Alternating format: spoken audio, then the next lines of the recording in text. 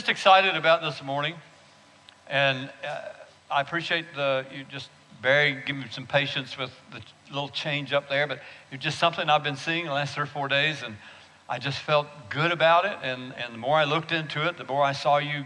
How many of you actually received something, and you didn't come to share it, but you actually saw something in the Spirit this morning? You saw a picture. You saw something. Good. How many of you heard something? You heard the Lord speaking to you. Raise your hands. Let me see. You heard something. See, God is speaking to us all the time, and we need to take the opportunity. I mean, read the book of Daniel. You know, the first 7, 8 chapters. I mean, every time he looked, he saw something.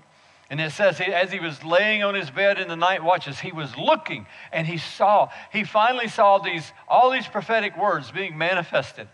And as he saw them, it led him right up to the very throne of God, to where he saw the image of God himself. Listen, if you want to get close to him, start looking for him. Look closely for him. Search for him. Believe that you're going to see and you're going to hear. We, as the church, we must be hearing today what he's saying to us. And I just felt like we needed a little opportunity to hear it from a few of you. And I know there were several others, and I don't want you to feel bad that I didn't get to you, but I know there's a couple of things I want to do as far as at the end. We're going to call Mike back up, and there's the last song we didn't get to do is going to be our altar call. And there were some folks that saw a few things I think we need to hear. So let's pray. Father, Lord Jesus, I thank you for this time so far. Thank you for speaking to us. Thank you for giving us ears to hear. Thank you for opening our eyes wide to see this morning what you want us to see. And Lord, I pray for favor and grace for each one of us this morning to go out of here different than we came in. And I just thank you for the opportunity to share with your body today in Jesus' name. Amen. Well, happy Valentine's Day to all you Valentine's lovers out there and all that good stuff. How many of you men remembered this today? Maybe I need to ask your wives. All right. Yes, it's important. I don't do Valentine's Day. I started Valentine's week years ago, where Toby gets a little something 5 days before, 1 day every day. Well, it all started. Oh, I'm getting this little heart thing up here. See on the front row, and smiles. I'll give you the short of it. I think I'll tell it right. Years ago at BRSM, we had what was it called? The night where all the men thought that they were really romantic. It was the newlywed game. We all failed. All the leaders at Fire at the time, at Brownsville at the time, we all failed because the thing was, are you romantic? And all of us thought we were. None of the wives said yes. They said no. So I had to get on the ball and find out, what does that mean? It means it's going to cost you something. It means you just can't, go into Walmart or go into wherever and pick up a card. You got to read it. Because there were some that said, "Dear Mom, happy birthday." Or "Dear Mom, happy anniversary." "Dear Mom, happy Valentine's Day." No, you have to put the words to the thing. You need the words, those words for these wives. They need these words. And so, I got words this morning too. But that's kind of the story of it. So the idea is, if you're going to be romantic, you got to put some effort into it, guys. It has to be something that's not normal, and it has to be something that costs you something in time. You have to do the planning. You have to make it work. So I'll just leave that with you. We're not going any further than that. I figured I'd just give that to you for all you romantic types out there. Been praying about this for some time, and I'm not going to give COVID any credit, but you have to almost mention that every time you say anything these days, because that's all that's in a lot of brains and minds. But the COVID thing has brought a lot of isolation. It's brought so many people to fear, some anxiety, to anger, to loneliness, to depression, and the loss of feeling connected. Have you had any of that? Anybody had any of that at all at any time in the last 6 or 8 weeks, even the last year? I mean, a lot of folks have. And I'll be honest with you, I felt all those things the first 2.5 weeks of January because I had the COVID at my house.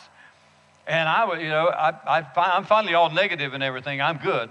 But during that time, this was the enemy that kept coming to me and pounding on me.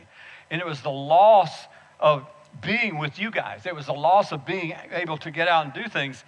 So just as a disclaimer, no condemnation, please, this morning. For all those who are watching online, no condemnation if you're not here. We understand why all of you are somewhere, because you need to be where you are, and that is okay. I mean, I didn't go anywhere from January, after Sunday the 3rd of January until the 3rd of February. So I wasn't here for a month. But I'm just telling you, I felt all this. And so the message that I want to bring, that I think the Lord's given me, is called the power of belonging. There's a power of belonging. When we sense that belonging, that inclusion in life, we kind of live in this state of feeling grounded. We feel safe. We feel accepted. There's this state of connectedness. And when I was out for 4 weeks, man, I just felt alone. And I didn't like that feeling at all. And I'm thinking, am I ever going to get back there? And the devil, so you don't listen to the devil, but that's why the feeling like we belong is so powerful, and it is healing to us to know I belong to something bigger than myself. I love belonging to Fire International because it's bigger than me. I love belonging to Fire Church because it's bigger than me, and that helps me. So in Acts chapter 2 and verse 42 to 47 is where I want to key off of. Acts chapter 2, 42 to 47. Hopefully we have a scripture maybe showing up. If not, I'm going to read it to you. It says, they devoted themselves. This was right after the day of Pentecost and the outpouring of the Holy Spirit. And it was an exciting few days there. And it says, they devoted themselves to the apostles' teaching and to fellowship and to the breaking of bread and to prayer. And everyone was filled with awe at the many wonders and signs performed by the apostles. All the believers were together, and they had everything in common. They sold property and possession they gave to anyone who was in need. But look at this. Every day they continued to meet together in the temple courts. They broke bread in their homes, and they ate together with glad and sincere hearts, praising God and enjoying the favor of all the people. And the Lord added to their number daily those who were to be saved. This was revival. Oh, by the way, the Lord just said, tell people who you are. Okay, some of you don't know me. Some of you do. My name is Josh Peters. I'm a part of the leadership here at Fire Church, and I'm the General Director of Fire International. Toby and I, we oversee, and Dean, we oversee a lot of the missionaries in the world, Lord willing. We'll take as many as we can, but anyway, that's who I am speaking to you. So we've been a part of Fire since the very first day. So just FYI. But when I look at this, a lot of times we just read over this, but I see a pattern here. They spent time listening to the teachers. The apostles were teaching them something. And then after they taught, they talked about what they were saying. What's the fellowship going on? And then they said, okay, I'm tired of listening to the teaching. I need some pizza. I need some falafel, or I need whatever they're having over there in that day. I need something. I need some bread. And then as they sat around talking to each other, and they're talking to Pete, they say, Pete, how was your day? How was your week this week? Pete was saying, let me tell you what God did. Let me show you what God was doing. I'm telling you, does that excite you when you hear testimonies about what God's done? I'm telling you, this is where they were. I think this is where they were, because it's in His presence and in His glory that we sense and feel that closeness, that oneness, that belonging, that unity, that place that says God is with us. And if we learn about one another, we find out who we are, we'll discover there's lots of testimonies in here. We'll discover there's lots of need in here. And when I look at this was kind of like revival. In Pensacola, you may not know, but there was this large revival for 5 years. And everyone came, those who did come, over a period of 5 years, there was more than how many million people? 3 million people came to one church in a 5-year period of time. When they started, when the Spirit of God seemed to take up residence there, people would start lining up at 7 a.m. in the morning and trying to wait to get a seat at 7 p.m. at night. Does that surprise you? Yes. Well, they were there because they knew God was on the property, and He was all over the property. He was in all the buildings, and they couldn't wait to be there. There was something about the excitement of people getting saved, delivered, and healed in these meetings, and people sharing their lives, fellowshipping with one another. Then they'd go up to Shoney's. They put Shoney's on the map in Pensacola, Florida, because the place was open all night long because of the hungry people coming out, 3, 4, 5,000 people every night. Does that excite you? I tell you what, those days, Toby and I, we lived those days. And we all felt connected, even though we didn't know 5,000 people every night. But we felt connected because of the power and the presence of God in that revival. We felt connected. Even in the early charismatic days. How many of you remember early charismatic days? Let me see your hands. Okay, some of you. That was when God began to move in the 70s, 80s, 90s, and people were filled with the Holy Spirit. They got saved, filled with the Holy Ghost. They speaking in tongues, the gifts of God, charismatic, charismata. Charis means the grace gifts of God. So he began to manifest the gifts of the Spirit with the body. And we would come together, and we'd have like cell groups. We'd come to each other's homes, and we'd have a meal, and we'd talk about what's going on in life. And we felt good about being there. And we didn't understand all of the Bible, but we did understand we belonged to this little group that were going through things. We were raising our children together. We were having a meal. Then we'd fellowship. Then we'd pray. There's a pattern to this thing. And then the next week we would come back and we'd say, what's God? And the first question generally, what's God doing this week? What did God do this week? And so there was this excitement that God had done something in someone's life, and then we rejoiced. We were in awe. Literally in awe at the miracles and the healings and these kinds of things that God was doing there in those days. And there's this word fellowship. They fellowship. Koinonia. It means the exchange of life. This is what we do when we come together. There should be an exchange of life. And I miss our little 15 minutes that we had started here at Fire back a year or so ago, where we'd stop for 15 minutes, find out who are sitting next to us, introduce ourselves to someone we didn't know, and find out who are they? Who are they? And we began to know who was in the body here at Fire Church. I missed that. Well, sooner or later we're going to get back to that, but there's something about that word, koinonia, that word fellowship, that means the exchange of life. And we need that. In Hebrews chapter 13. Hebrews chapter 13. Hebrews chapter 13 and verse 15 and 16. I think this is speaking to this very same thing. Hebrews 13, 15 and 16. It says, therefore, he said, let us continually offer to God a sacrifice of praise, the fruit of our lips that openly profess his name, and do not forget to do good and to share with others. This word share is the same word, koinonia, which means fellowship. Do not forget to fellowship. Don't forget to do good and to fellowship with others. Here's the key to this. For with such sacrifices, God is pleased. God is pleased when we make an effort to come together. He's pleased when we work on this sharing, and it becomes a part of our life. And there's this power of connection this is where they saw the signs and wonders in the early church. They came together, and as they did this, they would sacrifice from house to house to house. They'd go from house to house. And so they had to take the time to do it. They sacrificed their time to be there. And it says this was pleasing to God. This is where they watched the apostles do signs, wonders, and miracles. And it was kind of like in the early charismatic days. I'd watch these teachers and leaders come in from out of town. They'd pray for the sick. People would get up, blind eyes were being opened. People were hearing, crutches were falling off. Cancers were falling off. And I'm thinking, if that guy could do it, I should be able to do it too.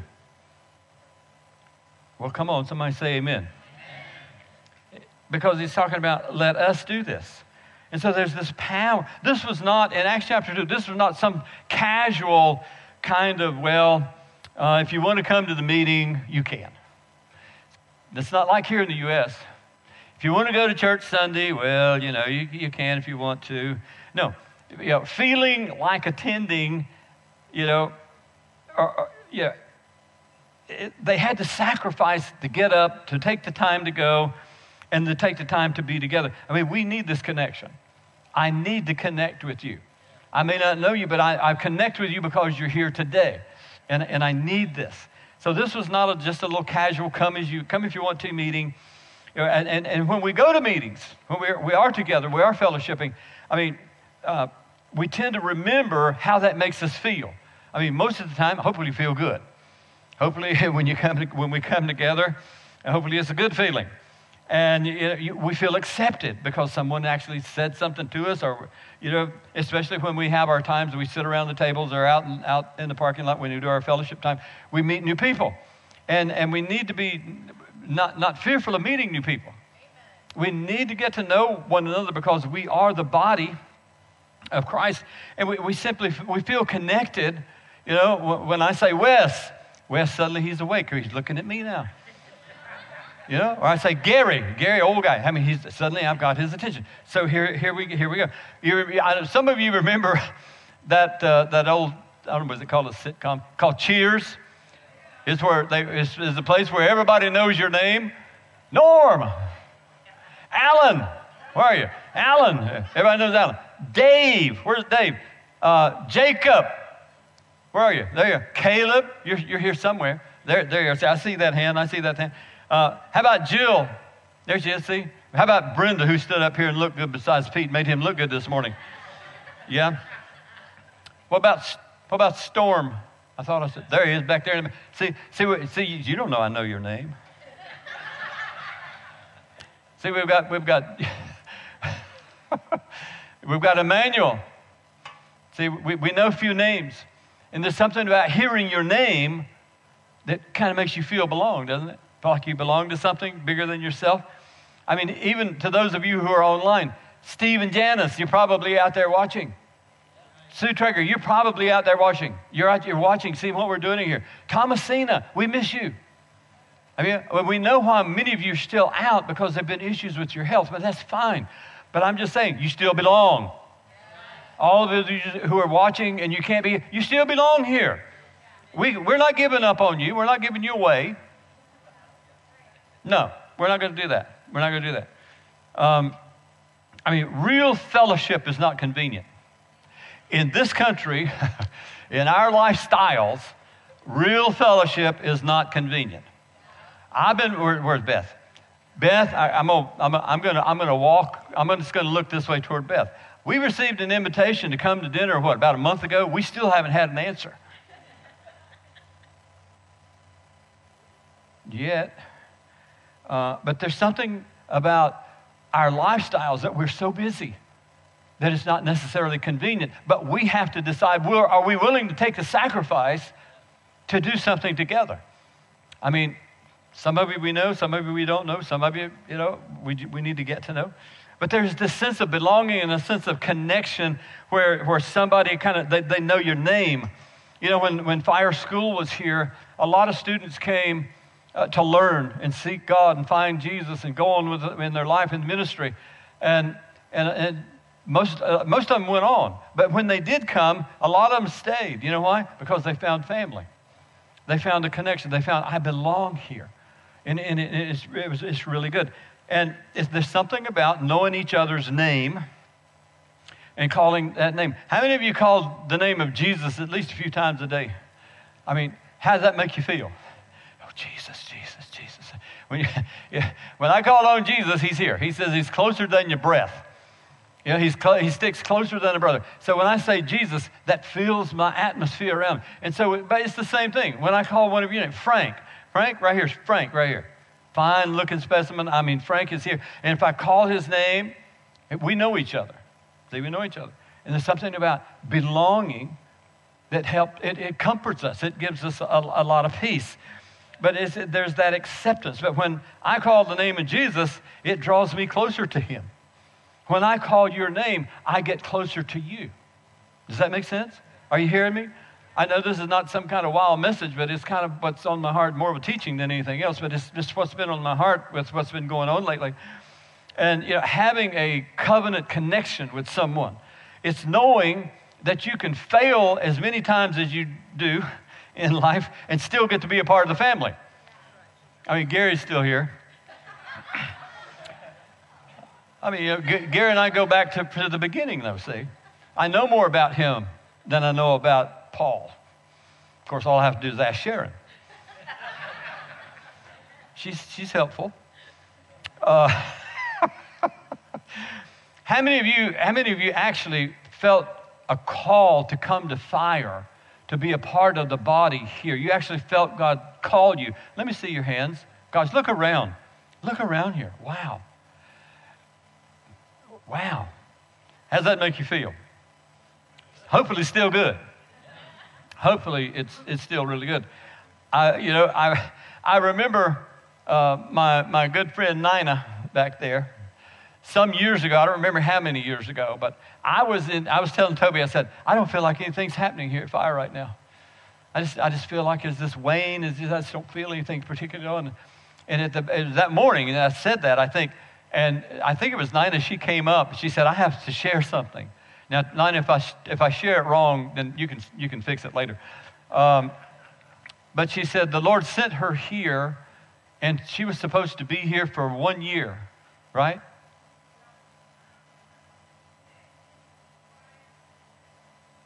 Okay, he said, come to Fire, be quiet, listen, and learn. But it had been, I want to say it was about a year when she shared this.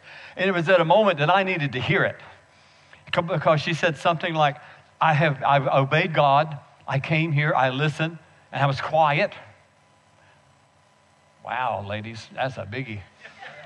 I admire that woman back there named Nina. But she said, I have grown more in the last 1 year here at Fire than I have I've encountered God. I'm so sorry. Help me with this. It's been a long time since I heard this. I've encountered God more here at Fire than I have most of my Christian life. So, but you see, just being here, being in the atmosphere of faith, being in the atmosphere of life, being in the atmosphere here, there's just something about that. You know, we as Fire leaders, I mean, we've been together, most of us, or many of us, for like more than 22 years. I mean, we've come through a lot, through a revival and through a Fire school and lots of things. I mean, we've loved each other. We've fought together. We fought each other. But we've won a lot of victories together, and we still like each other, and we're still connected. We're not here on the physical ground, but we're still connected out there. There's something about belonging that's long. I need the longness of that. In Hebrews chapter 10, let me back up a page or two. Hebrews chapter 10, 25. Let's see, where are we? Let's do, Hebrews chapter 10. I'm going to start in 23, but it says, let us unswervingly hold unswervingly to the hope we profess, for he who has promised is faithful. And let us consider how we may spur one another on toward love and good deeds, not giving up meeting together, as some are in the habit of doing, but encouraging one another. And I'm going to stop right there. I mean, there's something about, this is a command, literally, for us to not, when we stop fellowshipping and coming together, then what happens to us? We begin to isolate. Sometimes we find another place, but that's fine. But sometimes we just isolate. And the devil loves to isolate us because he can pick us off. He can make you feel so bad, so low. The church is no good. There's nothing going on. It's not happening. But there's something. Let me encourage you. Change your habit. Change your habits.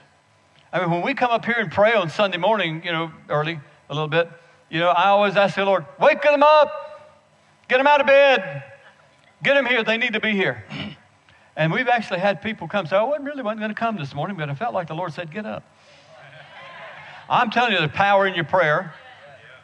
And I'm going to pray and believe my way. You can pray and believe your way. But he says, let us not forsake meeting together, or let us not give up sacrificing and making a commitment to be with each other on Sunday morning. Let me encourage you, come earlier. Be here at 10 o'clock. We start on time. I want to try to get you out on time. But there's something about worshiping together that creates that sense of belonging together. Because we're believing the same thing. We're praying the same thing. We're hearing similar things in the Spirit. Let us not forsake meeting together on the first Friday night prayer. There's about 8 or 9 of us here, 10 of us here. That's not enough. There's power in prayer. There's power in the numbers. When we come, there's a sacrifice he's talking about making here, doing the discipleship training, coming on Thrive nights. These, the last 2 Wednesdays in February and the first 2 in March. You need to be here for that teaching. It's going to be good. It says, let us not forsaking coming together. Life groups. Life groups are getting ready to start. I'm grateful that our 55-plus life group has been pretty steady over the last 3 or 4 years. I've enjoyed that group. But there's something about fellowshipping together and breaking bread together on spaghetti night at the end of the month. You know, it's not Garofalo's, but it'll work. It'll do. It will work. It'll just come. And real fellowship, again, is not always convenient because you have to, I've got to fix something. That Mediterranean night was tough on me, but I don't know anything about Greek. I don't know anything about that stuff. And everything in North Carolina is fried. So I had a hard time preparing. Toby did it. So Toby did a good job. Let's look at Hebrews chapter 2. Yeah, I know. I'd rather have you laughing than crying. Hebrews chapter 2, verse 1 through 4. Hebrews 2, 1 through 4. It says, we must pay the most careful attention, therefore, to what we have heard, so that we do not drift away. We have to pay careful attention, he says. For since the message spoken through angels was binding, and every violation and disobedience received its just punishment, how shall we escape if we ignore so great a salvation? This salvation, which was first announced by the Lord, was confirmed to us through those who heard him. God also testified to it by signs, wonders, and various miracles, and by the gifts of the Holy Spirit being distributed according to his will. And so these are not just the apostles he's talking about now. These are the folks who were fellowshipping together, breaking bread together. They were praying together. They were coming together, sharing the testimonies about what God had done in their week. And they were in awe of God. They were in awe of each other. That God used me to. How many of you remember the first time you laid hands on someone? You laid hands on the sick and God touched them immediately. How many of you remember that? Is that a good sign? Is that a good feeling? Man, the first time you ever gave a prophetic word that everybody's hair stood up. We won't go there. You get the idea? Well, drifting is a very deadly thing in the Christian life. It's a deadly, deadly thing. And the remedy is to pay very close attention to this book. The remedy is staying in this and keeping your eyes focused on Jesus and what's he saying to you. And it's easy to say, oh, I don't need this. I can come to church once in a while. But the scripture says not forsaking coming together with the believers. If we forsake this, I don't know who, that might be somebody in here. I think there may be 2 or 3 in here who need to have Jesus in their heart today. But you come to church. Before I was born again, I was a C and E Christian, Christmas and Easter. That's because my mother-in-law made me go. She threatened me. So we'd go. We'd dress up and we'd go. But I didn't stay. I drifted. Because, I will go here, we'll just go to church, but I wouldn't come close to God. I was afraid. I wasn't born again. Didn't know how to get close to him. But there was something about coming close to him that made all the difference in the world. And drifting can cause great harm to you because the devil will pick you off. Drifting is not good because pride can come in. And you think, I don't need God. I don't need to go to church every Sunday. I don't need the Thrive meetings. I don't need that hokey, meal that we have at the end of the month. I don't need that. How's that working for you? I'm serious. Pride will cause you to drift. And you need to get rid of that. That's a hard place to be. But it takes sacrifice to have that connection. I believe our purpose here at Fire all along, is to advance the kingdom of God and take this word around the world, supporting our missionaries and going to the nations. But it takes the whole body of Christ to do this. 5 or 6 of us, we can't do this by ourselves. And to connect, there's always a risk that we have to take. There's a risk that we have to take. And I'm learning more and more each day. I'm a loner. My personality, I don't need you. There's a lot of you in here going, give me my computer. But I'm saying, I always have fun with this in my classes when I teach. If I need to go out with you and you need quality time, I put you in the box. Caleb needs quality time. Have fun. So I make it a task because I'm task-oriented. I'm not people-oriented. But I make room for people. But I have to make it a task. but it's my life. But I need you, and I'm going to make it work. And there's a risk taking life with some of you, I'm sure. But is it worth it? Is it really worth it? Because, how deeply do we want to belong and to be a part of something other than ourselves? It's tough being alone. It's tough being lonely. And I've discovered there's 4 ways. Good. We're good on time. There's 4 ways that we can take initiative to do this. One is Proverbs 18, verse 24. This is the New King James Version. Hopefully we got that. Yep. Small letters for all those who, anyway. It says, a man who has friends must show himself friendly, or must himself be friendly, but there's a friend who sticks closer than a brother. Okay. A man who has friends must himself be friendly. That's a casual relationship. It's a, hey, how you doing? Do I know you? Yeah, I know you, but it's not close. But then he says, but there is a friend, and I just, this just kind of came to me yesterday. There's a friend who sticks closer than a brother. And these are the ones who connect through fellowship. I've got a connection with several men here in this church that I felt close to. I feel close to. I've bonded with them. But we had to take a risk getting to know each other because a couple of us are a whole lot alike. And yes, Ellen, and we still love each other. But the idea is, if you want to have friends and you say, oh, I'm alone. No, you have to be friendly. At least try. Try to be friendly if you can. So, first thing you want to do, there's 4 things. One is invite people into your joy. Hopefully you still have some. What do you like to do? Now, I know COVID has restricted a whole lot of things, but, we used to do a lot of things together. Let's figure out, what makes you feel alive and what brings you joy. Invite somebody into that. Food. I don't know about you, but the last year, the Food Channel is on top of everyone's list because there's nothing else on. And you can gain pounds just by watching this thing for 3 or 4 hours when you're just in. I've been there. No, I'm not accusing anyone of anything. I'm just telling you. So, you find something that you can invite someone, as you feel comfortable as you can. Listen, I'm not saying throw COVID out complete. I'm not saying throw out the guidelines for this. If I'm just saying let's be safe, be careful, do your mask if you need to keep your distance, but find something you can do with that. Listen, you don't have to be alone.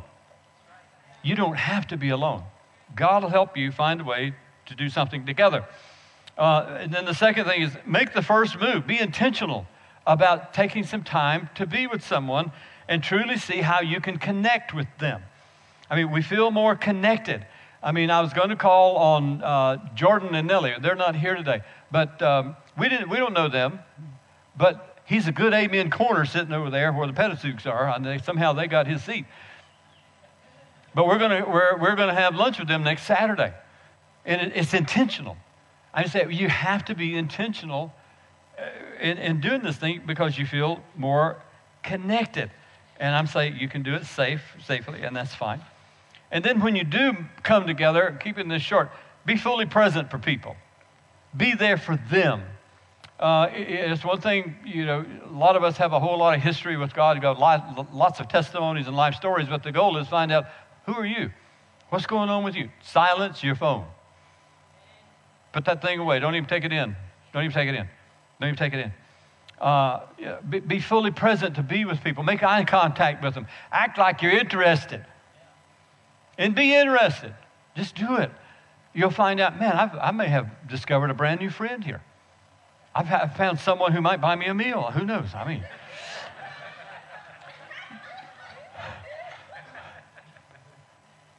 My amen corner up here. Is it okay we laugh in church? He says God laughs, so he's laughing at us. We might as well laugh with him. I think that's okay. And then get to know someone different than you. I've got the 55 plus group, which is this some of the more mature saints crowd. But get with someone that's a little different than you. Someone who might be younger than you. Go out, do something with coffee. There's lots of coffee shops around here that's got the measures to where you can get in and get out. And go in and listen intently to find out. Be curious about their lives. You may not even see eye to eye. There's so many differing opinions about what's swirling around all around us today. Everyone, you could come in to do that, and that's not what you want. You can kind of get close and still go home happy, Lord willing. But get to know somebody different from you. Are there any Camp 5 in here this morning? Stand up. Stand up. If you're a part of Camp 5, stand up. There you go, right here. Now here's a group that are different than most of you. I know some of them. I don't know all of them. But get to know these people. Take the time to go out of your way to meet someone different. When I heard the man's name was Storm, raise your hand, Storm. I'm thinking, who is this guy? And then there was a guy called Redbeard. I said, what's your name? He said, Redbeard. And I said, what? I said, no, you have a name. Oh, no, just call me Parson or Redbeard or something like that. I said, no, you've got a name. It took me 20 minutes to get this boy's name is Jacob. I said, that's a manly name. Y'all can sit down. Get to know someone you don't know. Is that okay? We're having a ball. We've invited the Camp 5 bunch to our 55 plus group because they like being around Grandma and Grandpa. It's just simple. It's just that simple. We simply don't know what people are going through. Maybe you don't want to know. You ask people, well, how are you doing? And you, fine. And that's because they don't want to tell you. And you really don't want to know. That means you have to help them. I've been in ministry a long time. I know the words. I know the language. I know how it works. I know their facial expressions.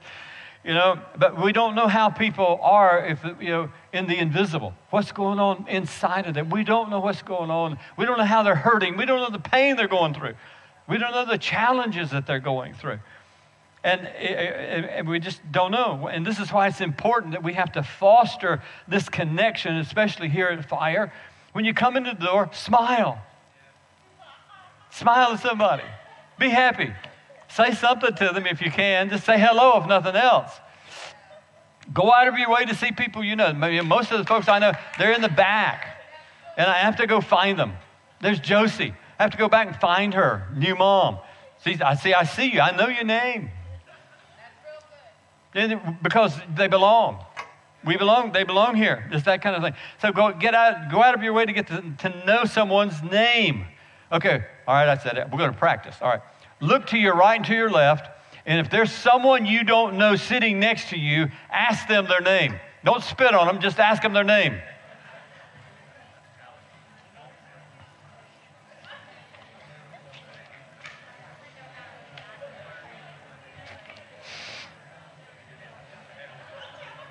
There you go. Isn't that good? Then ask them when they're going to invite you over for dinner. See, that's a start. Either way, it works. Whatever you get the meal from, it works. God put you together right where you are this morning because He had a plan for you.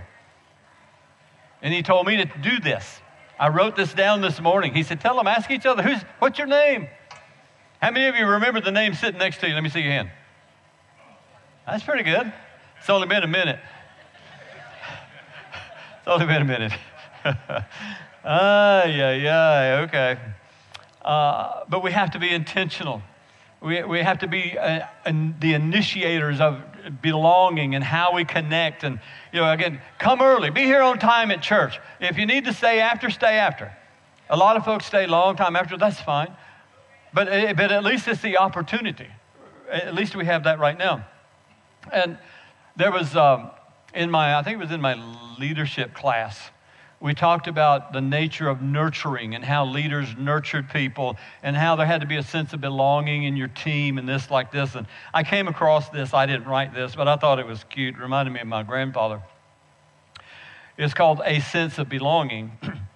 He says, we need to become like the farmer who used to hitch up his old mule to 2-horse plow every day, and he'd say, get up, Satchel, get up, Beauregard, get up, Robert, get up, Betty Lou. And one day his neighbor, hearing the farmer, he said, how many names does that mule have? And he said, he's only got one name. His name is Pete. But I put blinders on him and I call those other names so he'll think that the other mules are working with him. And he said, why? He said, because he says he has a better attitude when he thinks he's a part of a team. I thought that fits. I mean, that really does work. So, there's something about belonging and that relational connectedness that's at the core of our thriving and surviving and growing the church. How many of you ever been, be careful how I say this. You ever been to a church, you went in, you went out, no one ever spoke to you, and you thought, I don't want to go here. Okay, that's enough. Well, when I go back and I look at the Acts 2, 42 to 47, it's called in my Bible, the title is called The Fellowship of the Believers. The Fellowship of the Believers. Why was that? Because they were taught the Word of God. We need teaching. When coming up through the charismatic movement and all this, when the age of all the teachers that were in the country, everyone had a notepad. Everyone came in with, I've got notebooks. I've got volumes of notes there, Dave. Dave's got his notebooks. He's from that era. And he takes these things home. We take them home. We study them. We look at them. And we kind of glean through it and see what else kind of T-bone we can get out of it. Something we missed during the meeting. And it says they fellowshiped with one another. They just talked about life together. Then they had some food. They had some pizza. They had something. And then they prayed. And again, I really believe a big part of this, the Lord just kind of clued me in, that they were in there sharing their testimonies about what God is doing. What's He done? How's He doing it? They were simply excited about somebody got saved. Someone got filled with the Holy Ghost. Someone was healed this week. Someone, exercised some gifts of the Spirit this week. And we'd come every week, and that was our excitement. That was we can't wait to get there. When I was first born again, Sunday morning, Sunday night, Wednesday night at our church was not enough. And I said, God, there's got to be more than this. And He said, invite them to your house. I said, I can't do that. I don't know these people. I said, my friend John Timms, at the time, I said, John, why don't you invite everybody to your house on Friday? He said, okay, brother. And so we started at his house. And it went on, and it was just like Acts 2. That's why life groups are so important to us. This is why the Thrive teaching is going to be so important for us. This is why we need to come together and be together on these times, and it's going to take a sacrifice and a commitment to do it. We have to change our habits and stop being lazy when it comes to the things of God and how this works. Okay, you can love me or not. I'm going home with Toby. But there's something about the church and its members that are about adding value to one another. Just knowing Frank. He adds value to my life because I know a little about him, but I know he's a man of God. I know he loves the Lord. I know he hears in the Spirit, and I know he's kind of prophetic, and he's excited about God all the time. And that's all I know about him. But still, there's something about adding value. I receive from him. What little I know, I receive something special from him. Wes, guys like him who's, fount of all knowledge, we're sitting over there. The sage. That's just an old guy. It's a nice name for an old guy. Someone called me a sage not too long ago. I said, Toby, he called me old. He said, no, there's supposed to be wisdom in there somewhere. I said, okay, I'll try. But we add value to people. How do we do that? One, by being a role model for them. We set a standard, and we walk by that standard. We live by the Word of God, and we hear from God.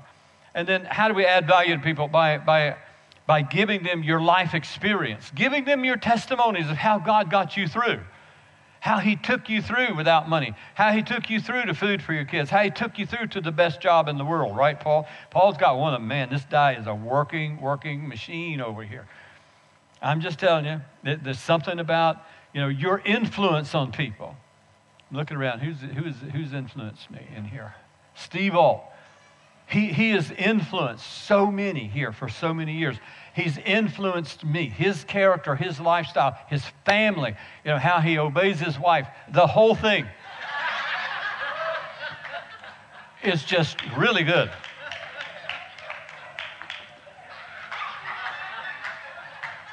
I've got your back, Saber. I mean, it's, how do we add value? It's giving opportunities for your gifts to operate in the life groups and when we have our discipleship groups and hopefully our Thrive nights. I remember it's been some time ago, but Jeff and Martha, where are they? Right here in front of me. They were new here, and we invited them to our life group, even though they didn't look like they were 55 or 65. I mean, and they came, and they sat, and they're like, now they're just a little quiet until we get to know them. And at the end, we simply said, let's pray for them. So we put them in the hot seat, put them 2 chairs up there, and we simply let the Holy Spirit lead us as we prayed. And we just prayed over them. Is it okay I tell this? Too bad. If not, I'm going to tell it anyway. And we just prayed over them, what we felt, the heart of God. And I forgot who told us after that. Somehow a word got back to us that they said, we have never been prayed over like that in our church life. Is that right? Am I saying that correctly or something like that? I see it's kind of like that. But this is how you add value to people. This is how you add value. And right now, we need to get them a ride to our life group every week because, they have some eye issues and they can't see at night. So we have to get them to our, so we're working on that. I keep saying it because sooner or later it's going to happen. But things like that, that's how we add value to people. We just let the Holy Spirit help us. And I remember, I think about Orby and Nina again. Watching them grow in the Spirit, watching how God produced gifts of the Spirit, prophetic gifts, singing gifts, art, things in their life that we didn't know about. And it was new to them. And I've watched them grow in the Spirit by just simply being in this group. That adds value. Now they add value to me. When she blows that shofar, it's a move of authority in the house. Now, whether you know that or not, but I appreciate when she puts that sound out there. It's for the body and it's for the alerting that Jesus is in the house. So, I mean, I'm watched, and that adds value to me to know that we've had this much into their life. But now I see how she adds. But they both add value to the whole body and our group. I mean, there's something about that. Again, the Camp 5 bunch, they just like coming and hanging out with Grandma and Grandpa, so they can learn something, we hope. I mean, that's the plan. Are you okay with this? All right, we're moving right along. I know, in Ecclesiastes, let's see if I can find that. It's in the back somewhere. Let's see. It's in the middle. Let's see. I know it's in here somewhere. I did see it this morning. There it is. In Ecclesiastes 4, 9 through 12, it says this. 2 are better than 1. 2 are better than 1 because they have a good return for their labor. If either of them falls down, one can help the other up. But pity the one who falls and there's no one there to help them. We need each other. We desperately need each other. It says, pity the man who falls and has no one to help him. Also, if 2 lie down together, they'll keep warm. But how can one keep warm alone? Though one may be overpowered, 2 can defend themselves, and a cord of 3 strands is not likely broken. So 3 are better than 2. 100 are better than 2. We need each other. We'll stand with you. We've got your back. Does that make sense? So scripturally, we have to come together. When a person feels encouraged, they can do almost anything. When you encourage someone, when they face something impossible, they will overcome that. If you just tell them, sometimes you just tell them they can. When Caleb came to fire school, quiet, unassuming, just, nice guy. And then he says, I want to go to Mexico with you on your Mexico trip. And it's funny when he said that, and it was like, normally I want to talk to folks before I take them with me. Make sure there's no demons, no issues. I'd sit the students down for 30 minutes before as an interview and say, got any man problems? Got any boy problems? Got any girl problems? You got any demons? And depending on their answer, because I'd have 40 wanting to go to the group, I only had room for 20. So I'd have to call. But anyway, he asked me, he said, oh, I want to go on this trip with you. And so I did go home. I prayed about it. I thought about it. And then the next time I saw him, we started talking. I think it may have been our first meeting because we always have meetings before we go. And I said, I felt like it was a word of knowledge. I said, I'm going to pull the leader out of you. I think he showed up because on the trip, man, I mean, he stepped up to everything. And he was also my intern. So he had to do everything I told him to do anyway. If you want to pass the class, you have to do what I tell you to do. So I put him in some good, high-pressure, intense ministry situations. He got A every time. But it was because I told him he could. See, there, got an amen right there. Had nothing to do with me. It was a word of knowledge of how I encourage someone. We need each other. And we need each other right here. 1 Thessalonians 4, basically, I'm not going to read it all. It just says, encourage one another with these words. Talking about the resurrection, talking about heaven. And then in 1 Thessalonians 5, 1 through 11, it says, therefore, encourage one another and build each other up. So there's something about coming together, making the connection, feeling that we are belonging and we're accepted that makes a big difference in our life. There was a man, his name was William A. Ward. He was known for wisdom and quotes. God would just give him statements. And here was one of them. He said, flatter me and I may not believe you. Criticize me and I may not like you. Ignore me and I may not forgive you, but you encourage me and I will not forget you. How many of you, when you were early on born again, someone, some man, some woman, some couple, filled with the Holy Spirit, touched you in a way that you'll never forget them? They moved on you. They added value into your life. Something happened that you were encouraged. So Fire Church, we have to be deliberate about adding value. Mike, come on up here. About adding value. Mike adds value to us every time he gets up here with the team, doesn't he? Come on, tell him you do. Tell him he adds value to us. And we add value and expect nothing in return. See, that's a part of this thing.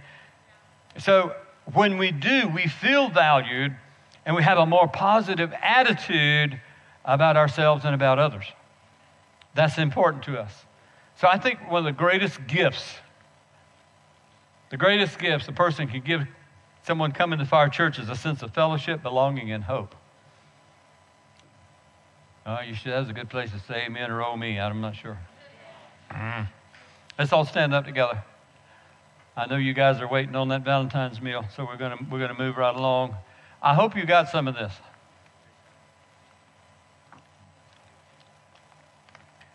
Can we do that last song you were going to do called Refiner's Fire for the altar? I think that would really fit here, if that'll work.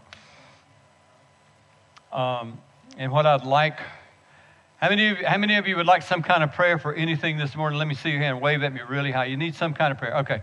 I'd like for the elders and their wives to come who are here. I would like for all the prayer team who are on assigned today to come up on each side up here. And I would like for, if you're willing, if you can, any of my 55 plus group who are at least 30 or older. Some of them are still being tenderized. And I know that there's at least one who needs some healing in their body. And here's the thing. If you're away from God this morning, if you've drifted away, today could be your day to find heaven. Today could be the day you find Jesus in a way you've never found him before. I mean, you probably are here for a reason. That's probably what it is. So the question is, have you been drifting? Sometimes we come to church, we don't know why we come, but it's because, you've had something in church somewhere, but suddenly you drifted away, and you feel alone, you feel unaccepted. But I'm telling you, there's a place for you here. Jesus is here to receive you. I mean, if you're feeling lukewarm or cold, and when we are not together for so long, we tend to drift. We get lukewarm. We can get lukewarm, and sometimes we just get cold. And you need to be warmed up. You need a little Holy Ghost fire put back into you this morning. These guys can pray for you, and we can see some of that. And if you're just simply away from Jesus today, come up here. If you want to, no pressure. I mean, if you've been suffering from fear and anxiety and depression and isolation, this kind of thing, and you feel like, man, I just want somebody to pray for me. just come on up. I mean, now's a good time. If you need a fresh touch, come on. I mean, any of the difficulties that you have, if you draw near to Jesus, if they draw you near to Him, it's a good thing. It's a good thing. Let's worship for a few minutes, and then we're going to let you go. But I cannot not give opportunity to pray.